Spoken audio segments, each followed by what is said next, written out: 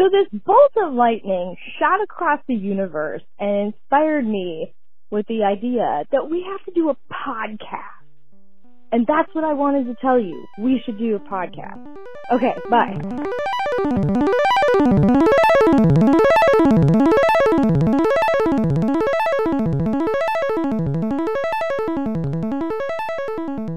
I did, and it was good, and I hit record already. Okay, so I hit record, so here we go. Okay. All right. Welcome to Feature Creep, : Built-in microwave, semicolon. I've already forgot. This is dystopian dorm design. Yes. Comma, Charlie Munger, the architectural menace. Yes, right. All right. So right away, if you have no idea what we're talking about, parenthesis dwarf fortress. Yeah, parenthesis dwarf fortress. So if you have no idea what we're talking about, or you don't know who Charlie Munger is, we'll just get to the meat and potatoes of it real quick, so you can stop listening if this isn't your bag. But essentially, so UC Santa Barbara has planned a student housing development in partnership with, according to their article, with visionary philanthropist Charlie Munger. I would be surprised if you're listening to this and you don't know what the fuck we're talking about. But no shame in that. Good for you for keeping your head out of the gutter. So the gutter, yeah, exactly. Yeah, not the good gutter, not the sleazy good gutter filled not with the drugs fun and gutter, fun sex, not or the whatever, filth gutter, or dangerous sex. I don't know, whatever. The cast-offs of the architectural world, maybe. I don't know. The dregs of the architectural world, right? More of a sewer, yeah. The waste. Yeah. So anyway, this, you go. You tell us more about this. So I was up late one night, as I'm wont to do from time to time, staring into the abyss, and I was like, I'm gonna read whatever's on the internet for news at 3 a.m. Right. And I came across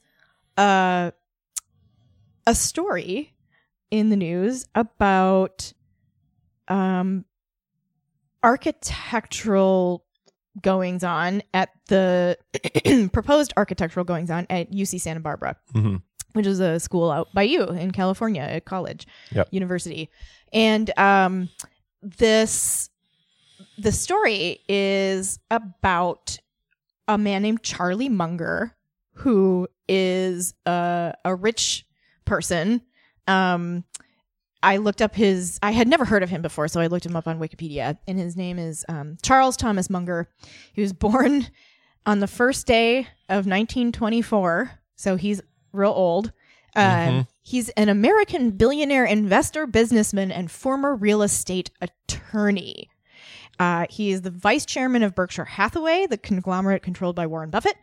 And Warren Buffett has described Charlie Munger as his closest partner and right-hand man. He served as chairman of Wesco Financial Corporation from 1984 through 2011. He is also chairman of the Daily Journal Corporation based in LA, California. And he is one of the directors of Costco, the Enormo Mart, Costco Enormo Mart, the only slightly less morally reprehensible version of Sam's Club. Right. He was born in Omaha, Nebraska. That's why he's he worked at Warren Buffett's grandpa's grocery store. Anyway, I'm telling you all of these weird stories because it's pertinent. He dropped out of college to serve in the U.S. Army Air Corps. He was ordered to study meteorology at Caltech in Pasadena, and that's where he ended up living for a while. He tried to go to Harvard Law School and rejected him because he didn't have an undergraduate degree, which is just who could have seen that coming? That should give you an indication of what this guy feels he's entitled to. Right. He eventually got into law school, I guess, and he liked playing cards. He was a big card shark, apparently, I guess. I don't know. And then he got into investing things, investing money, obviously.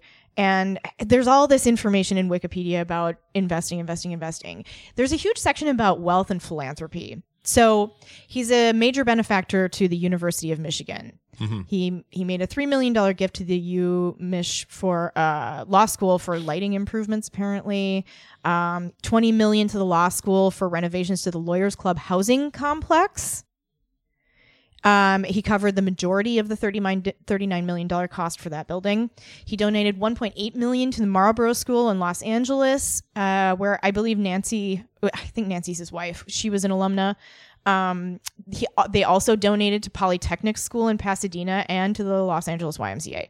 So he gives a bunch of money away to like academic things. So here's the interesting part.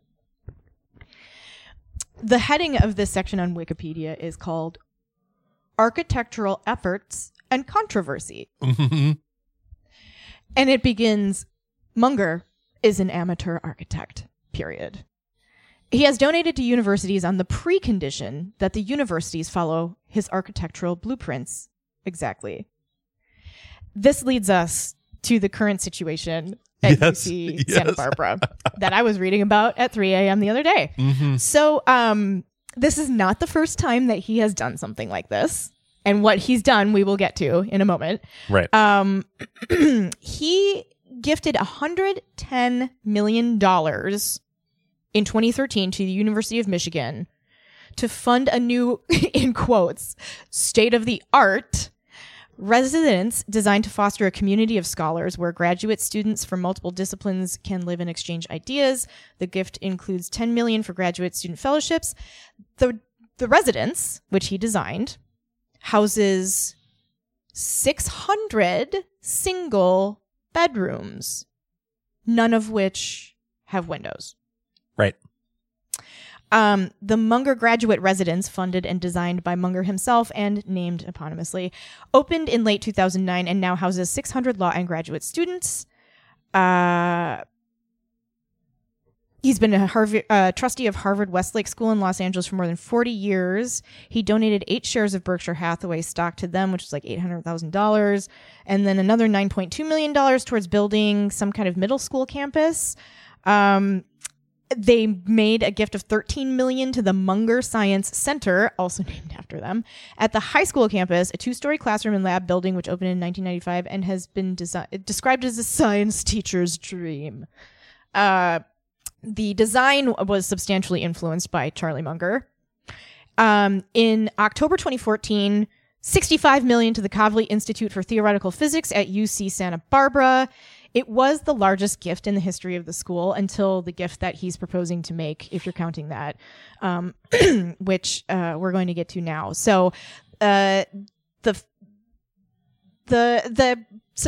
purported reason that he wanted the Kavli Institute to improve their situation is that he wanted to bring together physicists to exchange ideas, to talk to one another, create new stuff, and cross-fertilize, which that sounds great to me, right? Right. Like, I'm huge into interdisciplinary stuff. So then in March 2016, he announced a further $200 million gift to UC Santa Barbara, conditioned on the university's commitment to spend it on an undergraduate dormitory of Munger's own unconventional design, featuring windowless bedrooms, tripling the record gift he gave for the Kavli Institute for Physics, Theoretical Physics. And then in October of 2021, contemporarily, Munger's insistence that the university follow his design compelled professional architect Dennis McFadden, who had served the university for 2 decades, to resign from the university's design review committee. McFadden stated that the windowless 1.68 million square foot dormitory, 1.68 million square foot dormitory, would be, quote unquote, unstoppable from my perspective as an architect, unsupportable from my perspective as an architect, a parent, and a human being. An ample body of documented evidence shows that interior environments with access to natural light, air, and views to nature improve both the physical and mental well-being of occupants. The Munger Hall design ignores this evidence and seems to take the position that it doesn't matter. The building is a social and psychological experiment with an unknown impact on the lives and personal development of the undergraduates the university serves. Mm-hmm. So, this is the story that I initially wanted to talk about. The story of Dennis McFadden and how he quit an illustrious career over plans to build what is essentially a death trap. Yeah. And is like being built simply because the gift of money is so large that this enormous institution feels like they can't say no to this crazy 90-year-old man. Right. So I think the story, when I initially read it that fateful night at 3 a.m., I think it was one of the ones maybe from Architectural Digest or something. So it was specifically about like, holy shit, Dennis McFadden just resigned. Right. In protest. And I was like, what's this? Like, who's this architect resigning in protest? And I really enjoy like all kinds of design, but architecture is such a like, oh my gosh, it's such a huge discipline, and there's just so much to know about it that in general, I haven't even like dived into that pond even a little bit yet. I don't when I read about design, oftentimes it's not like focused on architecture because I just don't know anything about architecture and most of it's over my head. So, but I just found this interesting because the fact that somebody was willing to resign and end their career essentially in protest over something really caught my attention. So that's the background on Charlie Munger. Yeah. This made news in so many places. It made news outside of like the architectural universe. Gizmodo had a story about it. CNN, The Independent, New York Times, San Francisco Gate, The Washington Post. Yeah. Like those were the ones I found the next day. And it's been weeks since I read this. And more people are talking about it. Like the Wikipedia page has been updated now. Yeah. The last time I looked, I don't think it had been updated to indicate that he was like trying to do this crazy thing. So,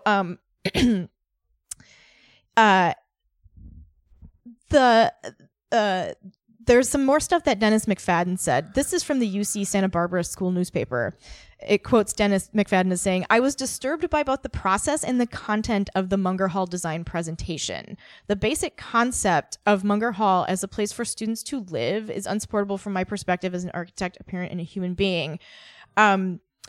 His main concern over the construction of Munger Hall was the complete lack of access to the outside from inside the building, with the 8-person living units being completely sealed environments with no exterior windows and completely dependent on artificial lighting and mechanical ventilation. Yeah. So if the electricity goes out, you're in a more than 1.5 million square foot rat maze.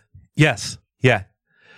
With no lights and no way to like no ventilation, no and fresh air whatsoever. I mean, and this thing is like, so I don't know when we should start talking about actually what it looks like. Yes, anytime you want. Like, so the only other thing that I was going to say really quick, and I'm not sure where in which of the excerpts that I've assembled here for us to like go off of it says this, but I think it's worth saying right now, and we'll probably come across it by accident in a minute. This is an 11-story. So Gizmodo, here we go. Yeah. It's an 11-story mixed-use cell block of academic halls and inward-facing compartments, a social and psychological experiment with unknown impacts on thousands of subjects in the coming years. It will warehouse up to 4,500 students, 94% of whom will sleep in pods equipped with what appears to be artificial sunlight panels and bunks wedged into the wall, spending their formative years winding through 8-bedroom containers like rats. Yep. McFadden said the building only has 2 entrances. Yep. Yeah. So just to like pile onto this. So the so according to The Guardian, in their article from November 4th, 2021, research suggests that human beings are adversely affected by lack of sunlight and fresh air. I think that's something most of us at least have some. If you've been around, if you've lived a couple of years and you spent some time in a cave, essentially, you know what the fuck we're talking about. They also say, which I thought was particularly interesting, in many U.S. jurisdictions, including New York City, it is illegal to advertise a windowless room as a bedroom. Right. So this doesn't meet basic like human living standards in major metropolitan areas. Right. Yeah. Like it's illegal to advertise any of these as bedrooms in many U.S. jurisdictions. I wonder what it is in UC Santa Barbara or Santa Barbara in general. I would imagine they probably have laws like that in California, but maybe not. I don't know. I mean, you would think so. I mean, you would think that there are minimum... I bet they will after this thing gets built. Yes. If you don't now, you will. Like, from my point of view, this thing is like a student suicide factory. Like, yes, you put students in, and then you just drive them to suicide. Like, this is just so many people are going to be so depressed after having gone through this experience. Yeah. Dennis McFadden said the project is essentially the student life portion of a mid-sized university campus in a box. No research or data was presented to justify the extreme density or to understand its impact. UCSB students, as the subject of the experiment, will be left to negotiate the unintended consequences. Right? I can't remember where I read it, but they likened they compared the population density of this proposed Charlie Munger Death Factory building to slums in like really densely populated slums in like Bangalore, India, for example. Right. Not that there's anything wrong with slums. Like 1/5 of the population on the planet lives in them, and there's no shame in having lived in a slum. There's lots wrong with slums. There's plenty wrong with slums. The people who live there, it's a complex issue. Yeah, this isn't a moral judgment about... It's not a moral judgment about slums. Right. Well, about your existence in a slum or your experience with it. The judgment is on the issue of why they exist and what kind of problems they have. Like it's... In a situation where you have a lot of people living very, very close together and very shy on resources, you can look at what they're accomplishing as like the best that it's amazing. The best they can and being like really ingenious. But if you have the opportunity to not start from that point and work up from there, you probably wouldn't want to do that on purpose. Right. And like you don't want to design for that kind of population density with that little sunlight or natural ventilation or air. Right. Yeah. This reminds me a ton of the Kowloon Walden City. Mm-hmm. Yes. You heard of this? Yeah, it doesn't exist anymore. They tore it down, but I believe that was the most dense population of anywhere on the planet at one point in time. Yeah. And it was very similar. It was like blocks, tiny little blocks built on tiny little blocks built on tiny little blocks of this in this just massive city. It was super impressive. Like I have so many questions about, so I'm looking at one of the floor plans, like the residential floor plans, and they break them down into what they call houses. On each floor, I think there's like 8 houses or something. Yeah. And they're literally just these like cell blocks of like, there's a long central hallway with 4 hallways on each side branching out into the house.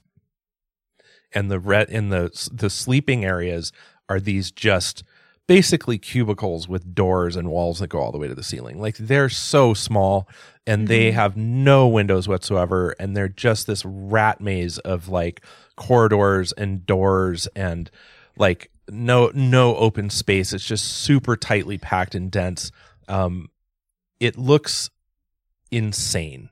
It looks like, so what I immediately thought of when I saw this, and hopefully some of our listeners will already be familiar with this game, but Meg had not heard of it, so I tried to give her a little primer. There is a game that was written several years ago now called Dwarf Fortress, and Dwarf Fortress is pretty great because it spawned like a whole genre of video games, and it's Dwarf Fortress is kind of a construction and management simulation. It draws from other older games like roguelike games, and if you're not familiar with roguelike games are traditionally the original Rogue was this sort of this video game where it was top-down view, kind of like Legend of Zelda or like traditional or like Pac-Man kind of, where you navigate this icon through these sort of dungeon mazes, right? These rooms connected by corridors. Yeah. And traditionally it had really poor graphics. It used ASCII characters, like text characters, because it was written and ran on like old like Linux machines or old Unix servers and things like that. And so it didn't have any of these like fancy graphics. It just used the various character the various characters you can find on a keyboard, letters representing different animals and monsters, and the @ symbol representing your icon, your hero avatar, right, that you moved around. And Gotcha. But the principles of a roguelike that are probably important is that it's randomly generated. So every time you play, each new dungeon that you go into is potentially one you've never encountered before, because the placement of monsters and the location of the rooms are different every time. It has an algorithm that generates this. The other major aspect of a roguelike is usually what's called permanent death, where you play the game and when you die, that game is over. You have to start from the beginning with a new dungeon with new stuff. So whatever you saw and discovered about the world is over once you die, and now you start all over again. Means nothing. Yeah, and so it kind of appeals to people with that sense of like replayability, where there's major story arcs that might be the same, but every time it's a totally different experience, different monster locations and behaviors and all of that stuff. Anyway, so flash forward to Dwarf Fortress, which was released. It was released in 2006. The first alpha version, which sort of by this developer publisher company called Bay 12 Games, which I believe are just two brothers. I think it's Tarn and Zach Adams. Tarn's a cool name. Yeah, so they wrote. They kind of wrote and developed this game, and it's just been this kind of like really great independent hit. Like, it's just pretty cool. Anyway, the game itself is more of a construction and management simulation. It's still like that kind of top-down view, but instead of controlling individual dwarves, you're like sort of the director. So you indicate what work should be done on this sort of map overlay, where you can be like, you need to mine over here, or you need to clear out these stones over here, or you need to create a workshop over here. So it's kind of that SimCity of like, you're building zones where people can, thrive and do whatever, and more dwarves come to your fortress. But the idea is you built this functioning dwarf fortress, and then you have, enemies to fight and traders that come and goods to create and resources to manage and mine and develop and technology to research, etc., and like build your dwarves up. So the game, as soon as I saw this map of the Munger Hall, I was like, well, that's an optimized Dwarf Fortress dormitory. So the thing about Dwarf Fortress is like you're working, the developers, Bay 12 Games, they had some idea of what it means to be a dwarf and like what their motivations and happiness is, like their needs and wants, right? Like they need to be fed, they need to sleep a certain amount of hours, they need to be able to express their creativity and all these things. And so as the game has been developed over the years, they've become more complex creatures to cater to, and your job as sort of the controller or the player of the game is to create a home that they can thrive in, so that they can, become wealthy overlords of their castle or whatever, right? Sure. Of their dwarf fortress. So, yep. Like, it's very right much, name. It's right in the name. So, as a player, you're often balancing the time it takes to construct rooms. Like, oftentimes you're just digging. You're mining out space in the side of a mountain. So, a room is basically like a 4x4 square or something, and then you put a bed in it and a door, and now it's considered a room in the game. No windows or whatever. But even in the game, they take some of that into account, where it's like the quality of the room matters. Like, is it finished nicely? Are there nice goods in it? Is the bed well made? Is the door well made? Is there natural light? Is there not natural light? So dwarves, I think some dwarves have different, it's been a while since I played it, but I think now they have like personalities where some dwarves favor outside, where some dwarves favor being inside, but they have these like wants and needs. And so when you're playing the game, like you want to maximize your efficiency by like not having to dig out larger rooms, plus space is limited on any given plane, right? Like, so you're making these like formulas, like, well, if I'll save on this if I spend a little more on this, or like I'll get better results on this if I take a little extra time to do this, or it's not worth wasting time on this because the results aren't like a great return on investment or whatever. Like you're doing the calculus, right? Yeah. And so the crazy thing is, over the life of this game, those things have changed as the once the needs of the dwarves have like matured in the development realm, right? Right. Like they're like, oh, now our dwarves have fey moods where suddenly they get angry about something and go off and trash half of your infrastructure, or or do some weird, like they get moody and shut themselves in their room or whatever. And all of these can be triggered by their kind of like happiness. Like if you've played The Sims, you're familiar with this idea of like 100%. Like they need to feed and clean and bathe themselves and like have some exercise and entertainment and etc. Yep. And so it's a similar kind of experience. And so when I'm looking, so there's a Wikipedia for Dwarf Fortress called dwarffortresswiki.org, where they have examples of like they have strategies and they talk much more about the nuances of the game because it's really complex.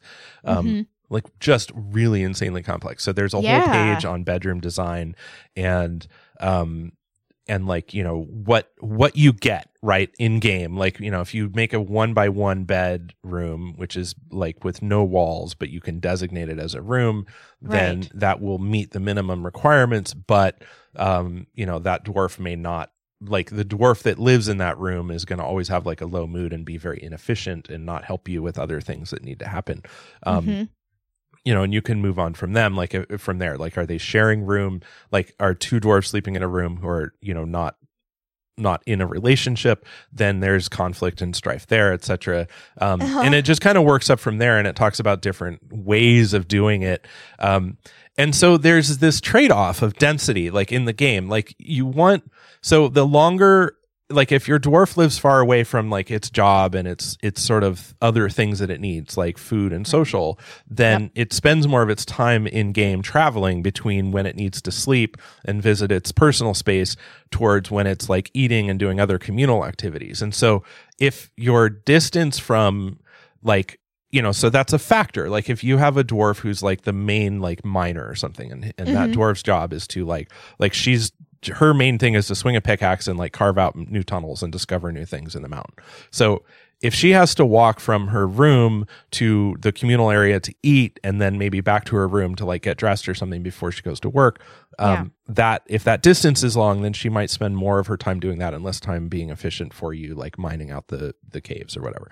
Or the mountain. Yeah. So of course, that makes sense. Yeah. And the thing is, like, looking at this insane Munger Hall, which is basically like the one floor map I'm looking at, like you could end up in a room that is so like you could end up in a room that's 1, 2, 3 doors away from seeing natural light, from seeing any window whatsoever. Actually, in fact, all rooms are at least a minimum of 3 doors away, as far as I can tell. There are 3 major doors between you and seeing a window. Daylight. Forget about distances of hallways and stuff. So that's not even to the outside world. That's just to see a window. See the outside to leave world. The building, it's also a minimum of 3 doors. If you're inside your bedroom, you have your bedroom door, then there's your like sort of hallway door that goes into another feeder hallway, and then another door that feeds out. And then you can see the main hallway where you can see the outside door that you could go out of. So 4 doors to leave your house every time. If you're in your room. They're not in a straight line, are they? So you have to make a left or a right turn to get to them. Yeah, you need to make a left. Like generally, you're going to have to turn out of your room down whatever hallway that is, and then make another turn down another hallway, and then you're going to be in a major hallway where you're going to have to turn one way or another to go out a main door. That's assuming that you're like on the first floor, which probably you're not, which means you're going to have to go get in an elevator or take other doors. In fact, nope.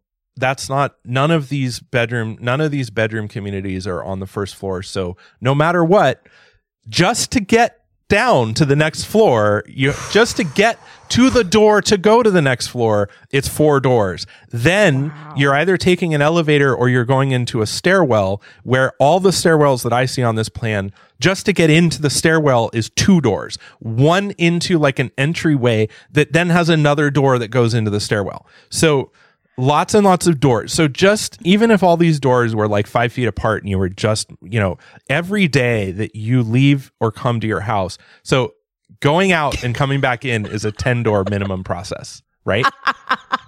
And there's a ton of other people who want to use those same doors. Yes. Yeah.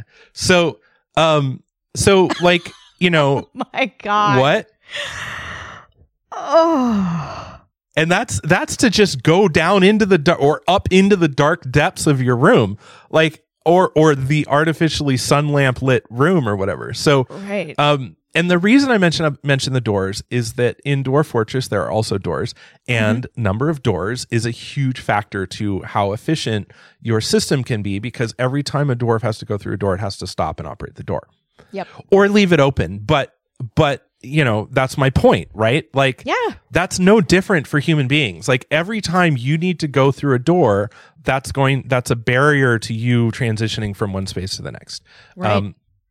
And there are, you know, doors are good and bad, right? Like, they're good when they keep the elements out, or they protect you from things, or they give you privacy, etc., or sound protection, or whatever. Like, I'm not saying doors are bad. I'm just saying this is insane.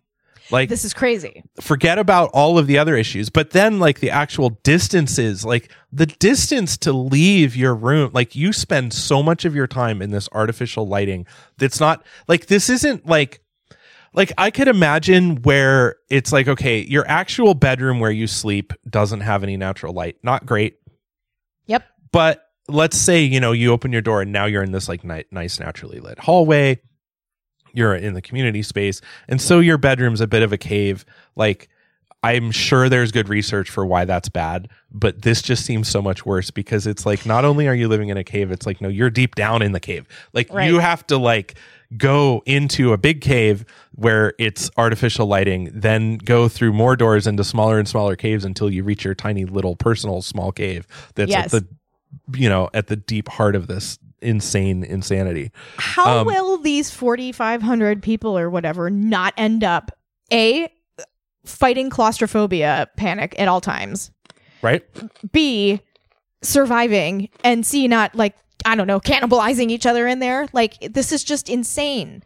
It's so insane to think that anybody could like survive. Oh, there's here? No, yeah. Like, how could this even? This is such a death trap. It's such a death trap. Can you imagine if there's even a minor fire?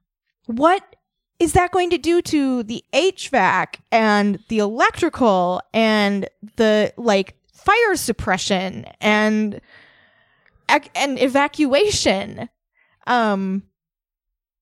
This is super interesting. So somebody, a man named Henry T. Yang, who's the chancellor of UC Santa Barbara, apparently wrote some stuff with a gun to his head. Or I don't know why else he would think that this was a good idea. But he said, "We are deeply grateful to Charlie Munger for his vision, his leadership, and his commitment to creating a living and learning environment that will further support the academic success and personal well-being of our students." Munger has characterized the design as our version of ship architecture on land, for its efficient use of space and for being all-inclusive. Nearly everything a resident could want or need, except for sunshine and fresh air, is available on site. He has said his primary goal for the building is that it ultimately be so much better than normal that it will become widely admired as among the best. There's no chance. This, like... So there's other issues that okay, so even Dwarf Fortress I think addresses this. The last time I played, it's been a long time, and by all means, if you're listening to this and you're a fan of Dwarf Fortress, or you know otherwise, or you have thoughts, we would love to hear from you, and you can email us directly, either our executive assistant directly, and she'll sort you out, Dana, DANA at fcbm.io. You can go to our website, fcbm.io, and see our email addresses there as well. But yeah, we'd love to hear from you. But I think that there are, so there's a cleanliness issue in Dwarf Fortress, if I remember correctly. It's been a little while, but I think that there is an issue of needing to clean the space. If it's not this game, there are other games that came after this that lots of people have created that basically have the same principle, right? Like, you end up like having to build these like funky spaces, and there's an issue of efficiency with like how far, you know, the structure of your space and like the working environment, and like how your sort of pawns or your dwarves or whatever characters you're interacting with, how they can move around the space.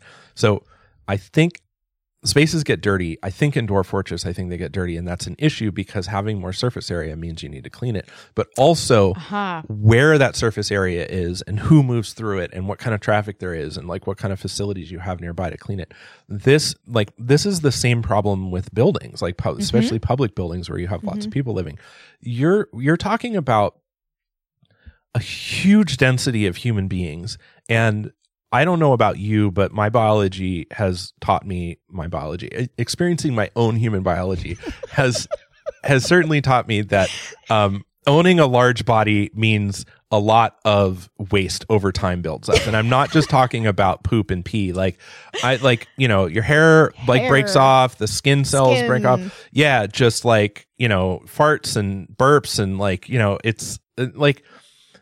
And you tractor it in, even if you're really good about it and you have good, rugs and you have a doormat, and you maybe have a mat inside to also clean your feet on, and all of that stuff. So you're talking about a massive amount of space that's tight, as far as I can tell, that needs to be cleaned on the regular, has no real ventilation other than mechanical ventilation. Yes. And mechanical ventilation builds up dust like nothing. You have to be able to clean those vents, and if you don't, there are real health concerns. Like you can build up there's mildew, which there's no way they're not going to have a mildew problem. That many bodies puts off so much moisture. Like you will need a huge amount of like drying. Like you need AC doesn't, like industrial HVAC like doesn't just blow temperature controlled air. Part of it is drying that air. Part of that is like bringing the moisture out. Yeah, it condenses water out of the air and removes it so that you're bringing down the relative humidity and all the things. Yeah, and so you're going to have mildew issues if nothing else. Not to mention, like, now that we have been through a major pandemic, like I think it's pretty obvious that sharing that much airspace, like non-fresh air airspace with people is a nightmare for epidemiologists, right? Like or not epidemiologists. What's the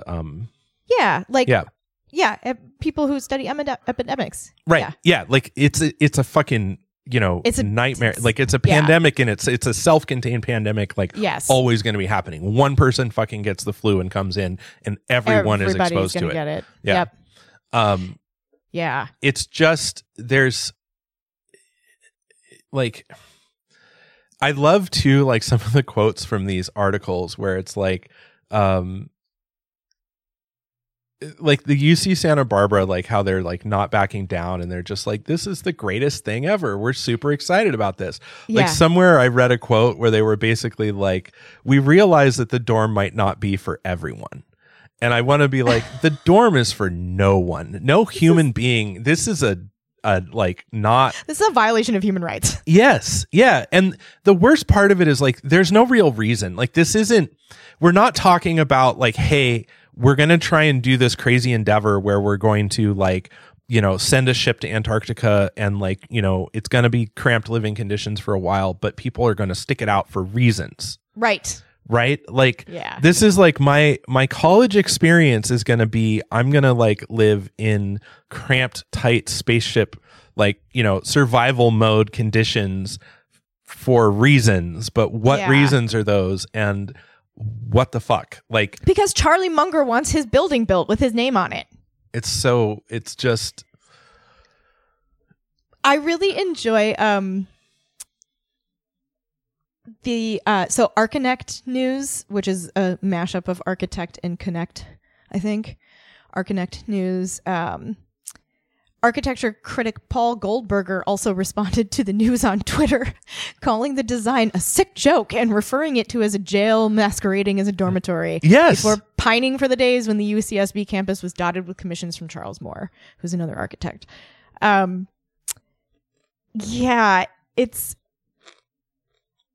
It's kind of creepy that the Chancellor Henry Yang is so like gaga over this. Like he called it an unprecedented residential experience, which is like, be careful what you wish for, I guess. I mean he's not wrong.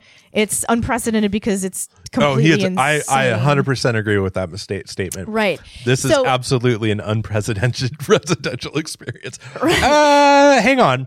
Nope. I take that back. There is plenty of precedent for this. We've already precedent. Camera. Do I sound weird to you? Camera. This is a wicked problem. Sorry. Speaking of pronunciating.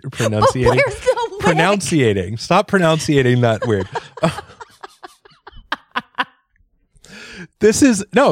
We've already discussed the existence of slums. Yes. Like these forced high density, low quality of life living, like, you know, or quality of life is so subjective, but these very cramped living conditions already exist. There is precedent for it, and it is well known as undesirable and something that is a problem as a society that we should be addressing. Mm-hmm. Like, this feels like such a fucking, like, if nothing else, just looking at it, it's like such a step backwards. It's like, oh, nope. All of those things we learned from our past and history that we now know to be very detrimental to human happiness and existence, and just like antithetical to like anybody having any experience of thriving in their life. Let's do that. Let's double down on that. Like, let's make something. And it's just, oh God. It's insane. Like, I'm just reading this Twitter or this Reddit post from this student who was a student at the University of Michigan who lived in their windowless Munger graduate residence. Excellent. What do they say? So this person says, and this was written 10 days ago, and it was written by somebody named, well, their handle is Dangerous Corn. Great. Yep. Okay. Anyway, Dangerous Corn says, don't live there ever. Here are my thoughts after living in UM's Munger building in Ann Arbor for a few years. Few years. Oh my God. So, this person writes, 3 main points, which I'll try to paraphrase because they're long and it's probably worth reading, but I'll try and paraphrase. So first they address the concept of close spaces forming bonding experience, which they say this is mostly bullshit. It was basically a blind roommate situation where people mostly kept to themselves. People end up getting mad at each other for normal stuff, not cleaning, having messes, making too much noise, etc., etc. So yes, as you can imagine, like, you know, this is the thing about, I think, forced closeness like this. Mm-hmm. If you want to create a close, tight-knit community, you give space for people to go have that and then leave when they need to. You don't force them in there. As soon as you hold somebody to something, it doesn't matter how great it is, they're not going to enjoy it. Yeah. You need that ability to come and go. Like, you need that ability to be like, oh, over there is an activity where I'm opting into. I was just going to say opt in, opt out. Yes. Yeah. Like, I hate the culture of opt out. I hate the concept that this is the default unless you choose not. Yep. I think that it should always be like opt in. Yep. I don't know what your situation is. Like, if you want this, it's over here. Come opt in. Don't fucking put it in my face and make me choose not to do it. Yeah. That's really interesting. That's actually something we talk about in bioethics a lot. Yeah. Yeah, like, I mean, I recognize that, like all things, there is nuance and gray area, and it's easy to reduce things to like this binary, like all good and all bad, and like all opt in is good and all opt out is bad. But like, you know, there's a middle ground where it makes sense and it's important. Anyway. Yeah. Dangerous Corn goes on to say, holy fucking shit, the windows, in all caps. Oh God. And then they say, I thought it didn't matter to me as someone who has weird sleep schedule anyways. I thought it didn't matter to me as someone who was frequently nocturnal. I thought it didn't matter to me as someone who enjoyed being alone anyways. I was so wrong. And goes on to talk about waking up in darkness, complete darkness every fucking day was just draining and so hard. And after months of that, and taking, like, falling asleep, like taking a nap and then just sleeping for 3 hours without any ability to get out of bed because there was just no, like, on a day off where they're just like, they'd fall asleep and they'd never get out of bed because they had no concept of what time or day it was in sort of deep biological sense, right? Yes. You know, it's one thing for a week to look at a clock and be like, yep, I know what time it is. But after a time, those numbers don't trigger those biological functions where the natural light and the blue light triggers, like, you know, certain sleep cycles. And there's like this thing called the suprachiasmatic nucleus in your brain that regulates a lot of your sleep and is triggered by light cycles and a lot of other stimulus that I think we're just starting to understand. I can't speak on it. I'm not as, you know, like that. We know people who study but this, we though, do know right? people who study it, and this would be absolutely a fantastic thing to get them on board with. Yes. I hope that she might be open to it. Understandably, someone who has a PhD is reluctant to come on the podcast and represent themselves and their own thoughts because that's a public record. And it's not just our podcast. Not that I'm very understanding of why someone might not want to come on this podcast, considering like the depth and broad scope of the things that we talk about. Well, sure. Just it's not for everybody. Like, it's not for everybody. It's not for everybody. And, you're either, it's all in or all out. Like once you do it, it's done. You can't take it back. It's there forever. And so, there are people who throw caution to the wind. And then there are people who are like, I'm not getting in your stinky cesspool. Right. Which is, I get it. Yeah, absolutely. Yeah. From my point of view, the water's fine, but there's nothing I'm giving up to be here, right? Like I don't have any kind of... I mean, we would say that. We're swamp things. Yes, exactly. Right. That statement about the dorm being like not for everyone reminds me of that scene in, oh God, what's it called? Jay and Silent Bob, the reboot. When Fred Armisen is talking about the hater tots and how it means, and he's like, well, it means different things to different people. Yes. It's not for everybody. It's not for everybody. Munger Hall means different things to different people. Yeah. Does the Reddit guy say anything else? Yeah. So this person, the Dangerous Corn, who I don't have any sense of gender, so they will be a nebulous for some reason I don't know why I thought that. Anyway. Yeah. Yeah. Well, I mean, anyway, like the way they write potentially, but it doesn't. Anyway, so the third point that they say is that they'll try it. So the first thing was the closed spaces being bullshit. Like this idea of closed spaces forming bonding experiences. That they were basically like, nope, that's bullshit.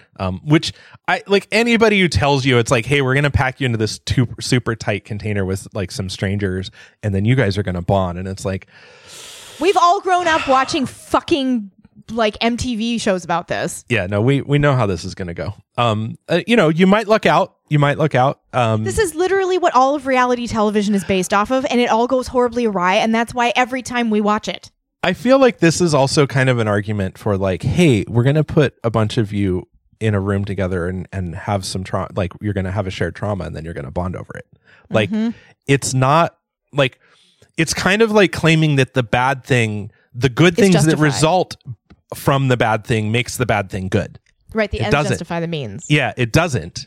It's good. Like people who have formed a bond in war or combat or other traumatic events, that's a good thing. That is amazing. It doesn't, I don't know any of those people who are going to be like, yeah, that bad thing that made us such good friends is something that we think is great. Other people should do this. Fuck that. Yeah. No one's saying that. Well, it's like, it's interesting because you and I think have the same outlook on this. Right. A person I know asked me, we were talking about something extremely traumatic. That happened to me, and like something that I'm like still around for. Like it happened and I'm fine now, but it took a while. It took a long time. Still not over it. And they were like, yeah, but if that thing hadn't happened to you, you wouldn't be who you are today. And I was like, what happened to me and the people who did it feels kind of like having a limb cut off, and I'd really rather just have my arm back. Yes, right. I just would rather not have been maimed in the first place. Yeah, exactly. I don't think that it's justified. I don't think it was a blessing in disguise. I think people did some shitty things to me, and it was really traumatic, and I haven't gotten over it yet, and I'd really just rather not have had any of that happen to grow from. Right. Yes. Like, fuck that. Yeah. Yeah, I also if you've ever, this thing came to light during COVID too, right? There are some of us who were relieved information has come to light, man. Some information has come to light, man. Yeah. Had that not occurred to you, dude? So, a bunch of us were like, hey, turns out we don't all have to be in a stupid office providing an unwilling audience to middle management so that they can feel like they do something, right? And wasting a bunch of time and all of our own resources and the money that we slave away for in those places, driving back and forth in the cars that we have to insure and pay for the gas in. All of that's pointless. All of it's unnecessary, except there's a few of you out there who are like, but I want to talk to people. And it's to you, I'd like to say, stop forcing me to be your friend. I get paid to be around you. That's why you see me. Not because I like you, because someone's paying me to put up with you. Right. Stop forcing your coworkers to be your social life. Go get a life. Go get a life. Same thing. Stop forcing people to be friends and bond with their fucking cohabitators in a dorm situation you give them no choice not to live in. Right. Awful. Yeah. Awful. Yeah. So they've done experiments. You and I went to the Trish conference before COVID ruined everything. Yep. And we talked to some people who had been involved in the biosphere sort of experiments. Yeah. And those kinds of things didn't go well either. There was lots of weird psychological trauma and people self-harming and not getting along, and they've had to call off experiments early because it was clear that people were suffering considerably from the effects of the isolation and the weird tasks that you have to perform in the artificial environment that doesn't actually support your biology and all this stuff, right? Mm-hmm. And it's I think about this when I think about future spaceship design, for people on long-term space travel. Can you imagine, we've talked about how science fiction is our way of practicing our futures, right? Yep. And when I look at all of the interior design from all of these futuristic movies, the Star Trek or the funny Seth MacFarlane one that is on hiatus or is in between. What is that called? I can't remember. It's really good though. It is very good. And even the inside of the Millennium Falcon or the Enterprise, right? The design, the Orville, yes. And the Expanse. The design is all the same. It's very geometric. It's very minimalistic, and the colors are very neutral. And there's no windows to the outside. And I'm we already know that this is not going to work for spaceship design.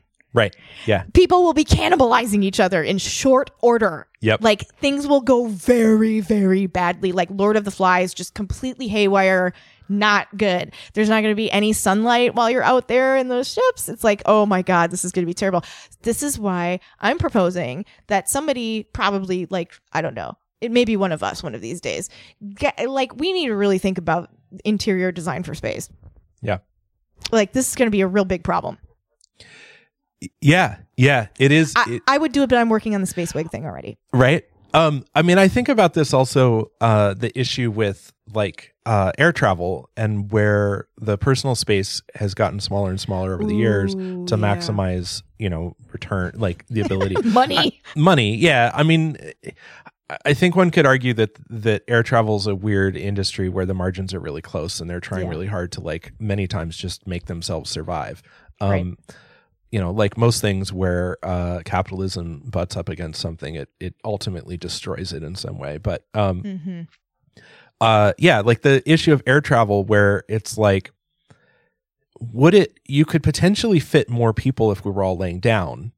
And there are many times when I'm sitting on an airplane where I wish that I could be in that position. But ultimately what it comes down to is that as a human being, it's like any one position sucks. Like you need to be able to move around. Like we're dynamic people. And anytime you restrict your ability to move, you're seriously compromising like your sort of even midterm mental health. Like within 12 hours, like being confined to a seat. Like when I've flown to Australia or China from San Diego, like that's a long, like oftentimes like 13 hours of air travel, not necessarily all the time in a plane, but it's rough. Like by the end of it, you feel so fucked up. Yeah. And looking at this dorm, just looking at the layout of it, I'm like, this is just like the same thing, but for longer. Like it makes even like to your mind. I mean, if you're stuck in like the experience of being wedged in an aircraft is like tolerable because you're like, oh my God, the outside is just right there. Yeah. Like I can see the window and I can see out of it and there's a little vent like blowing air on my face and like I can get up and I can walk in a very clear path forward or backward. That's the only directions to go. And at either end of that forward or backward is an exit and a bathroom. Right. Not to mention there's, purpose and a deadline that everybody kind of agrees on, which is one of the reasons where you hear these stories of people going crazy when a plane's stuck on the tarmac. Like all of a sudden that agreement of like, I got on this plane and I've agreed to 6 hours. Like I've already set my mind to it. Like, a little bit of delay, like I understand. But at some point where you're like, I don't know when I'm going to be able to leave this intolerable situation, you start to lose your shit way sooner than if you were like, this is how much time you've already agreed to. And I think like a dorm room like this is going to feel weird like that because you're going to have this kind of sense of like, like I'm here for this semester and I got to get out of here. But like, that's too long for you to feel like it's a day. Maybe you're like, oh, it's a week or whatever. But when you're just like, it's like 10 weeks or 12 weeks or however long a semester is at UCSB, or however long you're kind of stuck in that dorm. Like, and also like, I think about, those situations where like something like this probably seems fine when you're like, that's fine. I'm going to spend most of my time at the library or in these common areas. And like, I just need a place to put my shit. I get that. And I get that like, in many ways it might just be like, I don't really care. I just want to fucking basically a storage unit to have some shit in where I can like lock my shit so I don't have to carry everything on my back all day long and I'll just live on campus the rest of the time. Plenty of people do that in lots of capacities. Yeah. But I think about the situation where suddenly that's taken away from you again, where you're like really restricted, like we've had recently, where it's like, oh, there's quarantine protocols. And now all of a sudden it's like for public health, people need to stay in their homes or like stay near their homes and no longer have access to those public areas that before you were making up as part of your like mental health / living space. And I think that it's unrealistic to expect people to have this as a fallback that's going to be okay. Like, now when you look at the cell blocks, like how there's like they're divided into quote unquote houses, right? And one house is like a dorm with a common area and then a bunch of bedrooms around it. How many bedrooms and how many people per bedroom? The idea is everybody gets their own bedroom. Okay. Is my understanding. The map does not indicate like which bedroom is a bedroom versus like a toilet or something.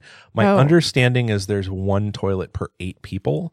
And that's what I understood too. If I'm looking at this correctly, then there are, in a given house, there are these blocks of 8 bedrooms or 8 rooms. Actually, it looks like 10 rooms. So one of them is a toilet and one of them is like maybe a utility closet or something. I'm not exactly sure, but essentially, so in a house, there will be these blocks of 8 people. So 1, 2, 3, 4. So 8 by 8. So in a house, there will be 8 blocks of 8.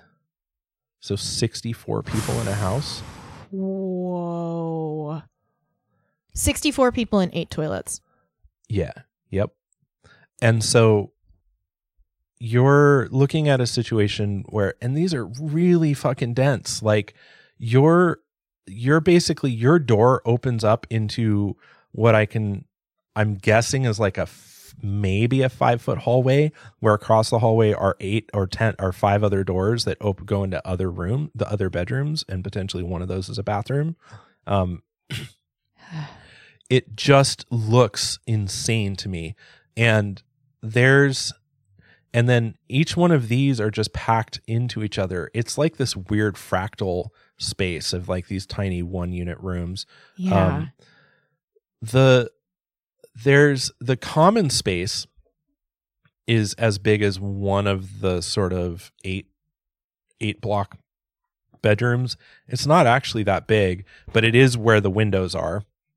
I'm assuming there's like a shared kitchen, but you're talking about a shared kitchen with 64 fucking people. That's just impossible. I mean, logistically. Yeah. This is like, yeah. You wouldn't be able to do that. Think of situations that you and I have been in where if there were just 64 of us doing all the things independently and sharing the same tiny little thing that somebody had like provided, it never would have worked. Like what ends up happening is somebody's like, we can't all be in here at the same time. In a normal society, somebody's like, I will do all of X so that the rest of you can go do something else, so that we're not 64 people piled up on top of each other trying to make spaghetti. Just make spaghetti for 64 people. Right. Like you can't, this is like, this to me smacks of, on some level, highly individualistic thinking. Yeah. No, this is just there's a good reason everybody is outraged by this. Like, yeah, I don't know. I don't know what is going on that someone is like, yep, this is a good idea. This is for nobody. This isn't good. This isn't not for everybody. This is for nobody. There's no person you wouldn't.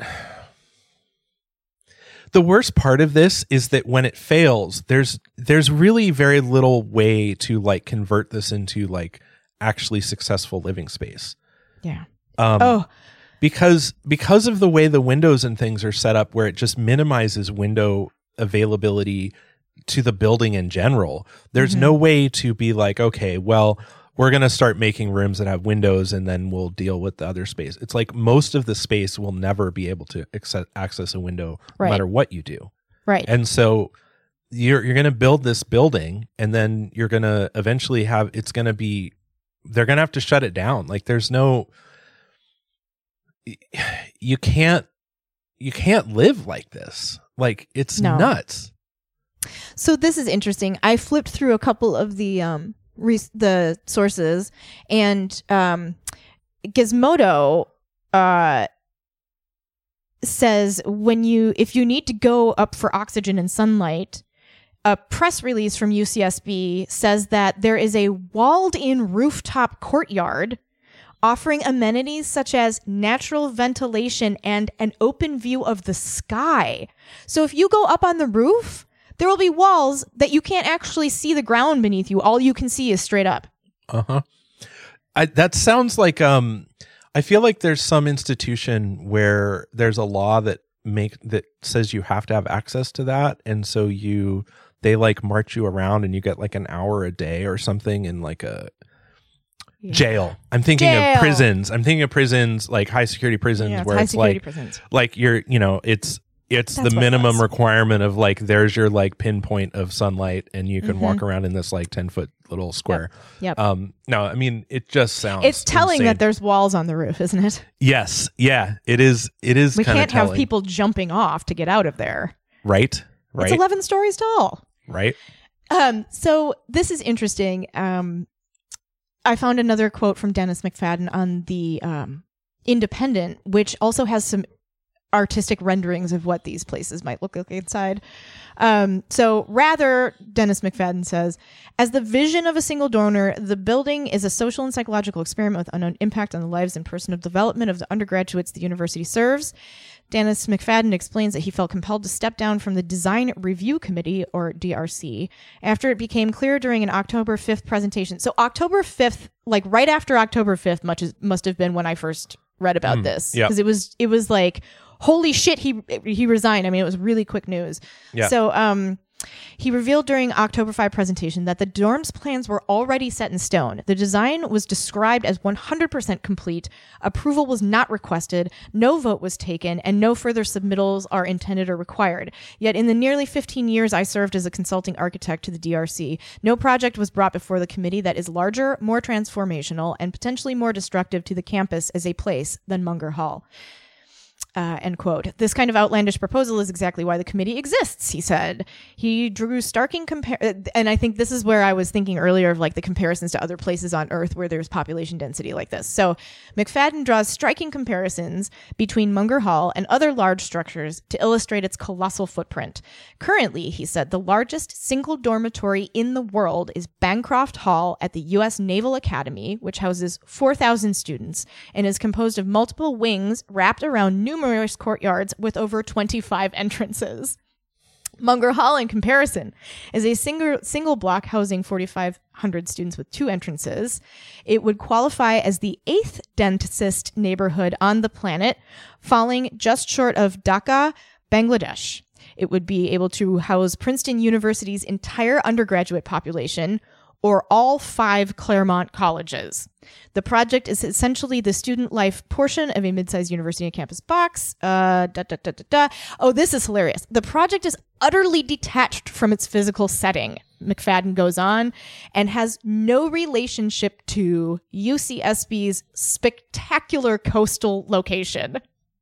It is also out of place with the scale and texture of the rest of the campus, an alien world parked at the corner of the campus, not an integrally related extension of it. Even the rooftop courtyard looks inward and may as well be on the ground in the desert as on the 11th floor on the coast of California. It's a project that pushes economies of scale, prefabrication, and alternate project delivery process. It offers an answer to the question of how to resolve the housing shortage and growth pressures currently facing the university as a design solution and a campus building. However, the project will long outlive the circumstances of its origin and will impact the life of the campus and the lives of its students for multiple generations. Yes. Yeah. A UCSB spokesperson, Andrea Estrada, who will shortly have blood on her hands, said while the university was grateful for McFadden's service on the review committee, his comments on the Munger proposal and his resignation won't stop it from becoming a reality. The Munger Hall project and design is continuing to move forward as planned, she said in a statement. We are delighted to be moving forward with this transformational project. Oh, and this is new. Oh, we have news. Update as of November 2nd, in a follow-up comment to Santa Barbara Independent on Tuesday, UCSB spokesperson Andrea Estrada, still with bloody hands, said the university recognized that Munger Hall might not be for everyone. There's where that quote came from. Stressing that UCSB currently provides housing for 10,000 students living in double or triple occupancy rooms. By contrast, Munger Hall will offer each student their own separate, if very small, quarters. That, according to a statement from project architect Van Tilburg, Banvard, and Soderberg, will provide built-in social distancing as required by COVID. Fresh air, the architect insisted, will be vented into all rooms at twice the rate mandated by existing building codes and will be off-gassed directly to the atmosphere without any transfer to other rooms in the dorm. As for concerns about lack of direct natural light caused by the lack of windows, all individual rooms will either have conventional or virtual windows. All virtual windows will have a fully programmed circadian rhythm control system to substantially reflect the lighting levels and color temperature of natural daylight, according to the statement. All common areas have significant access to natural light. As far as emergency exits, the statement noted, the proposed structure would have 14 additional entrances and exits in addition to the two major ones. There are two major ones. Don't forget that when the lights are out and there's smoke filling the air. Wait, so I have a rebuttal to that. The thing about the natural light thing in particular. According to an article published on dzeen.com, that's DEZEEN.com, they have a quote from Munger himself, which was when he's talking about the window shortage. He says, so we just copied the Disney Cruises, what Disney Cruises did. The way Disney does it, the windows the window is really a television set. Those work beautifully on the ships. But I wanted to have a spectrum of sunlight so with a curtain hanging over it, you couldn't tell it was artificial or real, he said. I figured out how to do that. Programming the lights to copy the sun was too expensive, so we will give the students knobs and they can have whatever light they want. Real windows don't do that. So whatever that person was saying about there being circadian rhythm managed lights, it sounds like, according to this other article, that is one of those things that's like, yes, we'd like to do that, but we can't afford it. So we're not going to do that. And we're going to do this other thing that we are going to say is essentially the same thing. So what do you think is worse then? Like, the thought that somebody else is dictating what the lighting should be like on a schedule to mimic what they think my circadian rhythm should be is a little frightening. Yeah. Well, what I interpreted from that was that the lights would follow the natural daylight, like they would mimic whatever timeline's going on outside, which I think that what I think is that you probably need some system to do that you're not directly having to monitor and change all the time for yourself is my point. Like having a knob, which means that I need to set my own alarm so that I know at 5:00 I need to dial it into sunset tones or whatever. Like that's not going to work, right? Like long term, you need something to just be natural. And I think mimicking, I get what you're saying. I don't really think of it as someone else deciding what they look like. I think of it as someone being like, no, here we're trying to mimic this natural event is probably better than nothing. Assuming they did that, right? Like assuming that they just said like, well, the sun's up, so the windows are lit, sun goes down, the windows dim, right? Right. That would be interesting. And in fact, like it would go a long way in my hypothetical imagination if the quality of the light was matched to the quality of light outside. So if there's a thunderstorm that rolls through and it's like, I just walked out of my bedroom that was trying to mimic real light into a fucking rager of a thunderstorm. If it matches, if it, it's consistent so that if you can find your way to the outside world ever again, when you get there, you know what to expect, right? Right. That just seems to me like an awful lot of coordination.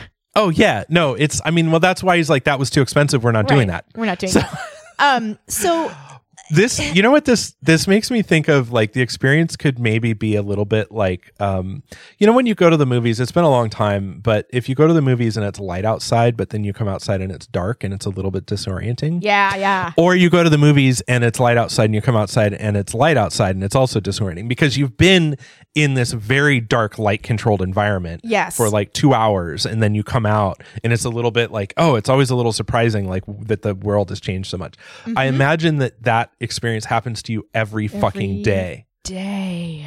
It just how destabilizing that would be. I just think it would be exhausting. You would just be so... You can't keep up with it. No, it'd be novel and interesting the first 3 times, and then you'd just be like fucking going out of your mind. So if your biology is having to like rev up and rev down all of the time to like catch up with these things that aren't normal, like your body, if your body's doing a large biological load in one area that's unusual, it's going to borrow that energy from some other place. Oh yeah, no, you're gonna. You're gonna like weird thing. Like people are gonna start getting osteoporosis or something crazy like that. You know what I mean? Because they're not getting enough vitamin D. Yeah. Like just stuff that's incidental to living a normal human life. If you take those things away, your body, like your whole organism suffers. Like you're gonna wind up with all kinds of weird problems. So I was at the bottom of this Independent story. It says find all of our Munger dorm stories at. There have been so many stories that the Independent started cataloging them all. And there's one that was published on my birthday. Yeah. UCSB, Munger respond to avalanche of backlash over Dormzilla. Thousands sign petitions by architectural historians, students to halt project. Their public relations machine, I'm quoting here, has kicked into high gear to defend the university's proposed Munger Hall dormitory, issuing a statement Thursday that highlights the anticipated benefits of the controversial hyperdense building concept, while at the same time acknowledging its small windowless bedrooms may not be right for everyone, which is what we just read. The drawbacks of living in a 10-foot by 7-foot space. That's the size of the bedroom, 10 by 7. Yeah. Without a window would be offset by an attraction to the dorm's large rec rooms and study halls, as well as on-site amenities such as market, bakery, and fitness center, Munger told the magazine, explaining, it's all about the happiness of the students. We want to keep the suicide rate low. That's what he said. Yes. That's what he said. Munger, Berkshire Hathaway's billionaire vice chair, who is partially blind and has described architecture as kind of a hobby, said he simply doesn't see the problem with windowless single occupancy bedrooms. It's quite endurable, especially with good ventilation, the 97-year-old insisted. Nobody minds going into a basement restroom and peeing because there's no window. That's what he said. That's a quote. That's a direct quote from the man who designed this. Nobody minds going into a basement restroom. I do mind. I mean, it's better than the alternative of like peeing my pants, but I don't enjoy the experience. Like, what the fuck are you talking about? So listen to this. This is a new detail to me that has not been fully described in any of the things we've read so far. Munger is donating $200 million toward the estimated $1.5 billion project. Right. He's not even paying for the whole thing. Yeah. No, he's just inflicting a shit show on it. He worked with architects out of Santa Monica to draft the blueprints. So there is VTBS, Victor, Target, Bravo, shoot yourself. Yeah. Architects out of Santa Monica to draft the blueprints. There's people who were like, yeah, I'm down for this. I'm going to stake my firm's reputation on this this murder house. Yeah. Wait, this quote from the dzine.com article is fucking great. So I'm going to do very relevant. He goes on to say, the article says, though Munger has no architectural training, he believes that buildings similar to Munger Hall will, quote, sprout up all over America. However, he doesn't believe universities should normally let donors choose the architect of its buildings. Quote, if you allow the donor to pick the architect, which has been done in many places, the buildings look like shit, he told Architectural Record. Quote, because this is a special case, I've been doing it for a long time and I know more about it. And I have very good architect helping me, Navy F. Barnyard, the principal architect at VTBS, who's one of California's biggest apartment house architects. He just believes he can do no wrong. He's just, Do you want to know the best part about this story? Yeah. That guy's 97 and he's not going to be around much longer. Right. Like, he won't even be around to, like, I bet he won't live long enough to see the building completed. Like, I bet not. I bet he won't. You know what? He's like, this better be in his will somewhere, because if he croaks, I don't think they're getting the money. Wouldn't it be hilarious if they started constructing a $1.5 billion project and then $200 million of it fell through, belonging to the person who insisted on the design in the first place? Yeah. That's what's going to happen. That's where my money is. Yeah.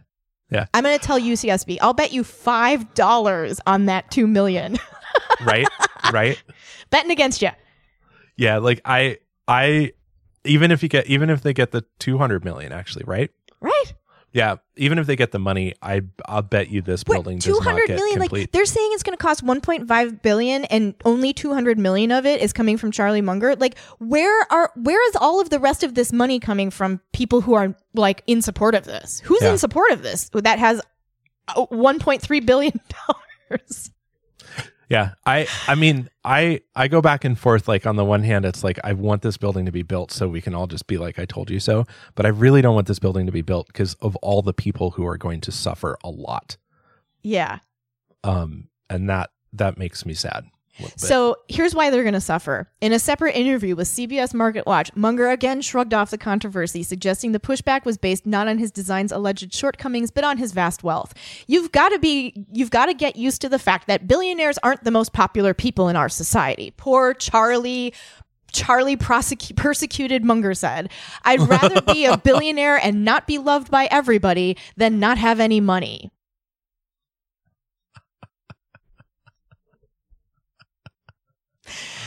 Oh, God. So this week, and this week was November 5th.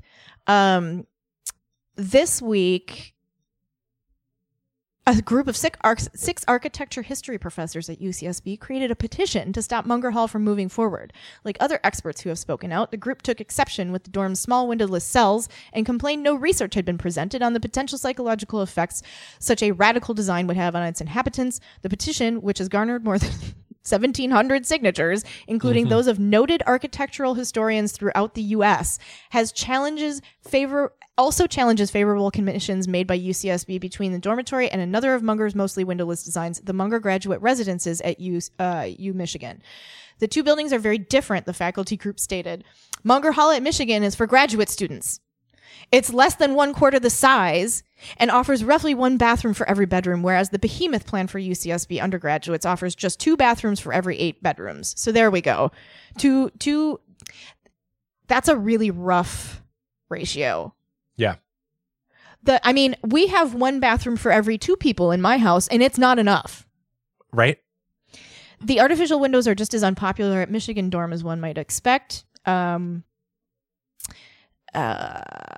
There's a guy, Richard Whitman, one of the petition's authors who studied at Yale and Columbia and is currently an associate professor in UCSB's Department of History of Art and Architecture, said that there might be some validity to certain details of Munger's concept, at least in theory. That's a lot of caveats.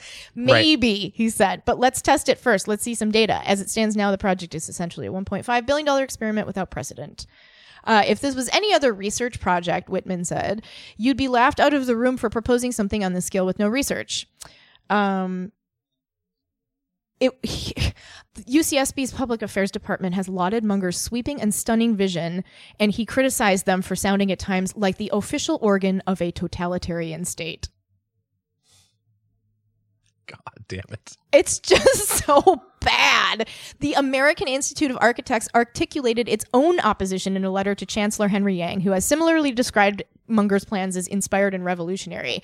As architects, their letter reads, it is our responsibility to positively design the built environment in ways that support the health, safety, and welfare of building occupants, respect the natural environment, and enhance the community at large. The chapter believes unequivocally that Munger Hall does not meet any of those standards and that there is no justifiable reason to proceed with the project as proposed. Meanwhile, Tommy Young, a fourth-year UCSB double undergraduate majoring in economics and geography, has created his own petition against the dorm that got 10,000 signatures. Students, alumni, parents, prospective students, they should all have a say, he said. They should all have input. He was especially disgusted by Munger's deflection that critics are simply preoccupied with his wealth. It's disingenuous, he said. No, people aren't mad because you're rich. People are mad because you're forcing a design down their throats they disagree with, and you're not willing to budge. Right. You're not seeing any petitions pushing for approval. He also questioned Munger's prediction that tiny bedrooms would lure students into bigger common areas. Young's own residence hall has small rooms, he said, and its communal spaces are still dead zones. UCSB needs to go back to the drawing board on this one. It still has to be, okay, here we go. Here's a possible ray of sanity on this entire situation. While UCSB has approved Munger's plan, it must still be vetted by the California Coastal Commission and the UC Board of Regents, where there will be opportunities for public comment. So there you go. It's not getting built. I don't think it's going to get built either. No, the Coastal Commission, they don't care about the money. Right. Like, they're not gonna. Yeah, I'd be surprised if this gets built. So you guys have earthquakes that affect Santa Barbara, right? Yeah, most of the coast. I mean, they're definitely like L.A., San Francisco. Well, San Francisco is far north of San Francisco. Sure. Yeah. What is it? Is there anything's possible, right? But what is the likelihood, in your personal opinion, as someone who lives in Southern California, of there maybe being an earthquake that had enough damage related to it that the HVAC or the lights would go out in this massive building? Pretty low, just because I'm assuming that they follow the building regulations of California. Like the last major earthquake we had, like Tijuana was devastated, in San Diego was just like, we were like, yeah, there's like minor structural damage. Like there weren't like loss of power or like major, like it was a, humanity, like a crisis down there, like a crisis in Tijuana compared to here where we were just like because all of our bridges are retrofit and like new buildings like meet standards that require like that they're required to do. So, you know, that's why that other fucking building in San Francisco that's sinking is so fucking hilarious, because it's like, how did this get built? Right. The one that's about to fall over, right? Yeah, like I can't remember the name of it. Timothy just told me about it. Our friend Timothy. Yeah, it's called the Millennium Tower. The Millennium Tower. Yep, I just found it. Yeah, and so the Millennium Tower has they were retrofitting it and they stopped. Yeah, so I believe the Millennium Tower may not, like, I don't know that the issue, so like I don't know that much about this, but I think my understanding is that so earthquakes, there's different kinds of earthquakes, which or that is to say, like, the way that the earth moves can be different depending on what triggers it, where you are, also what's under you. Whereas like if you're in sand, like it's a very different experience than like if you're kind of in a loose packed sand. So like here in San Diego, I know when we have earthquakes, like other people report different experiences because it depends on where they were and what was under them and like what building you're in and those kinds of things. So, but the Millennium Tower, as I understand it, basically was not, the foundation was like built cheaply, and so it doesn't anchor to bedrock, and so it's starting to lean, and I believe that I'm looking to see how much it's primarily residential. So it's a 6-inch. So let's see. In 2016, the building had sunk 16 inches with a 2-inch tilt at the base. Oh my God. Which is a 6-inch tilt at the top of the tower. So it's like, and so my understanding is as of now, as of 2018, it's increased to 18 inches with a lean of 14 inches. So like in 2 years, it increased by 8 inches at the top. Like it moved another 8 inches over, like as it's leaning. So anyway, I feel like architectural nightmares, like maybe we need to, like, I think we could call this, it's been almost an hour and a half. I need to go pick up my friend. Okay. Who is getting his wisdom teeth out today, potentially. So here's one thing I'll just add really quick. Yes. They first proposed the Millennium Tower in 2002 with 163 condominiums, 108 rentals, and 136 unit extended stay hotel. Yeah. It was approved 2003 by SF Planning Commission 4-1. The only vote against the project came from Planning Commissioner Sue Lee. The development was the first high rise built in downtown in 20 years. It was like the Millennium Tower received no scrutiny because it wasn't submitted for like a peer review. Because it would have delayed it for years. Yeah. Interesting. Anyway, yeah. So that's your shitty architectural news. Right. Yeah. What? So I think what we can do is we can just kind of summarize this. If you made it all the way to the end, thank you so much. We appreciate you. And we hope you're having as much fun as we do.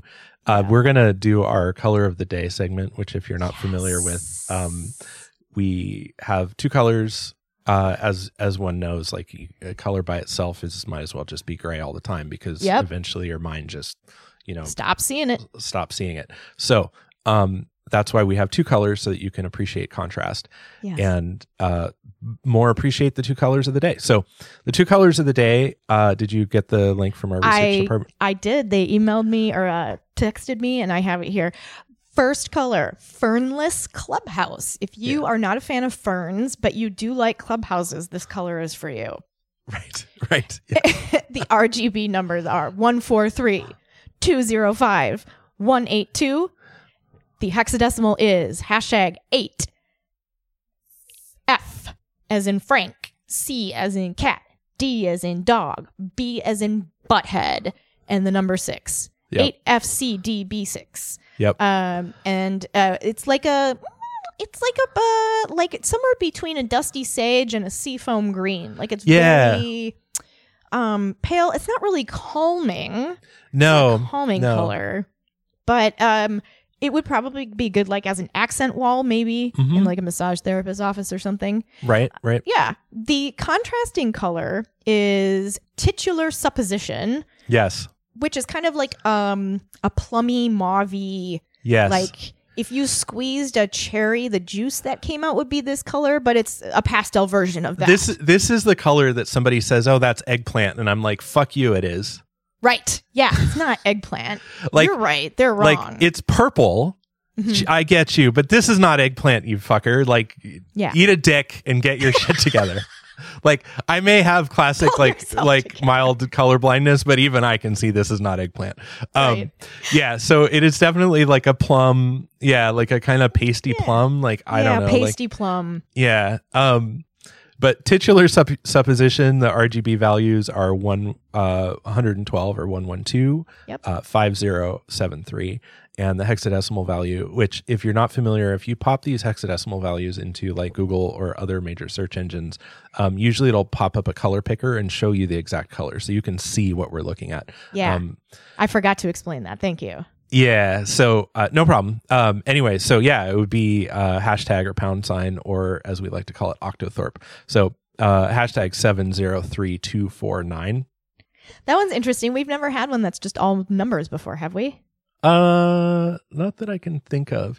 If you're so the relationship between RGB and hexadecimal values is actually really straightforward. So RGB is red, green, blue, and there's 3 values from 0 to 254 or 255 values for each one, right? So you can have you can kind of think of them as percentages. So like how much red, how much green, and how much blue is mixed in, because those are the cones are color cones, I think. Rods.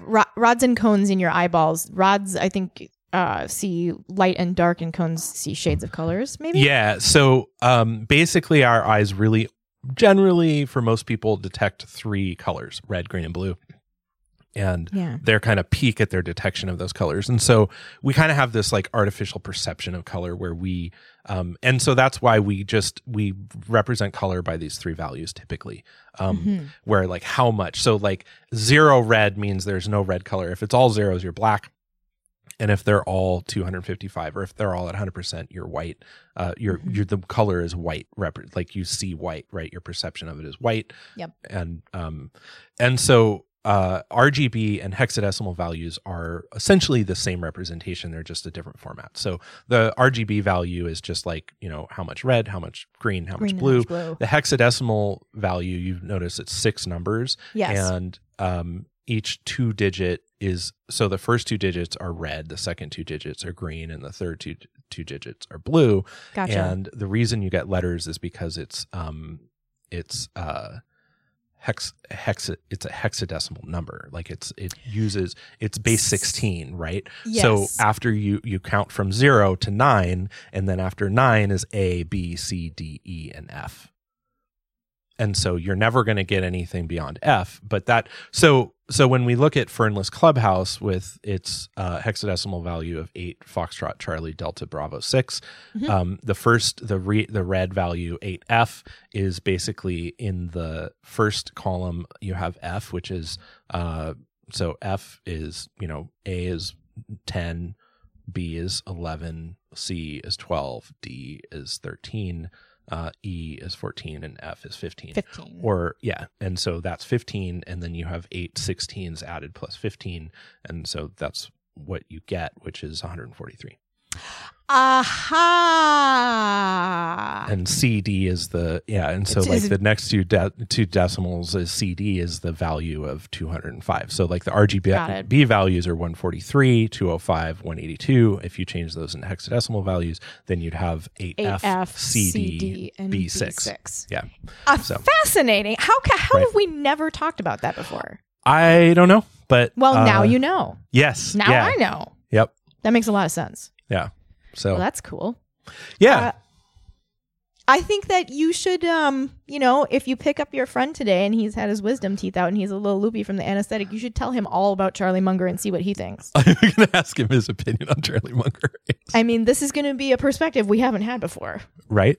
Yeah. I definitely, this gentleman that I'm picking up today, I play Dungeons and Dragons with on some weekends.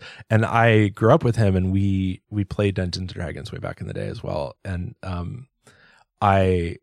I would love to get some of these guys on the podcast at some point because we both have like a really long history. Like we haven't, as adults, we've come back together and like reconnected, and it's fantastic. And and our relationship in high school was like not strained by personal relationship, but more strained by like Ned was really busy doing a lot of drugs and dropping out, and everyone else was like busy trying to get on with school and getting a life together, right? So so my my time with them like kind of petered out pretty quickly there until there was a valley. There was a valley. There was a big valley. Dip. Yeah. Yep, big dip, and then it came back up again. Right.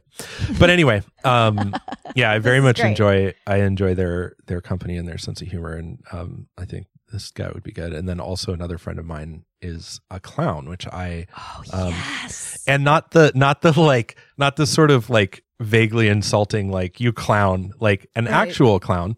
A professional clown. A professional clown. And I have so many questions and I'd love for him to come on the podcast. So I may try, and I think he'd be into it. He's really fun, interesting person to talk to. And I also grew up with him. We were in Boy Scouts together. So fantastic. Yeah. And I think he has a really great sense of humor that's very unique and subtle and very enjoyable. So wonderful. Anyway, okay. So that's that. And thank you everybody for listening. Yes, thank you. This is a bonus long episode because we got a little behind because we were doing travel and shit happens, and also we're in we're on two different coasts. Yep. And my house is mummified and life is a mess right now, but it's great because now you have a thing to listen to and it's extra long, and maybe you'll have the opposite problem of like, I wanted to listen to them and now I just need a break. Right. Yes. So if so, mission accomplished. Yeah.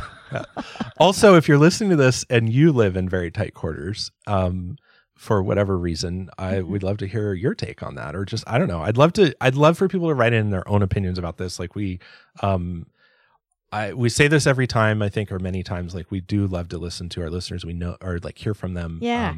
It's a good time. Like I think we have a pretty regular listener group of about 200 people every month. Thank you. And so now is your time to connect with us, because if at some point we had so many listeners, we might get to a point where we're not able to respond. But right now we don't get a lot of queries, so it's very easy for us to respond. And if you want to have your comments read, let it on the podcast, let us know. Or if you don't want us to talk about anything from you on the podcast, also let us know. We're very big into like protecting people's privacy and not not doing things you don't want. And if we're not sure, we're just going to err cautiously and not say anything. Yeah, exactly. Yeah. Like if you don't say anything, we're not going to bring it up. I mean, we might reach out to you and be like, hey, we'd love to mention that you said this, but we're not going to just, do anyway, it. Yeah. Whatever. Yeah. Do your thing. Thanks for listening. And thanks.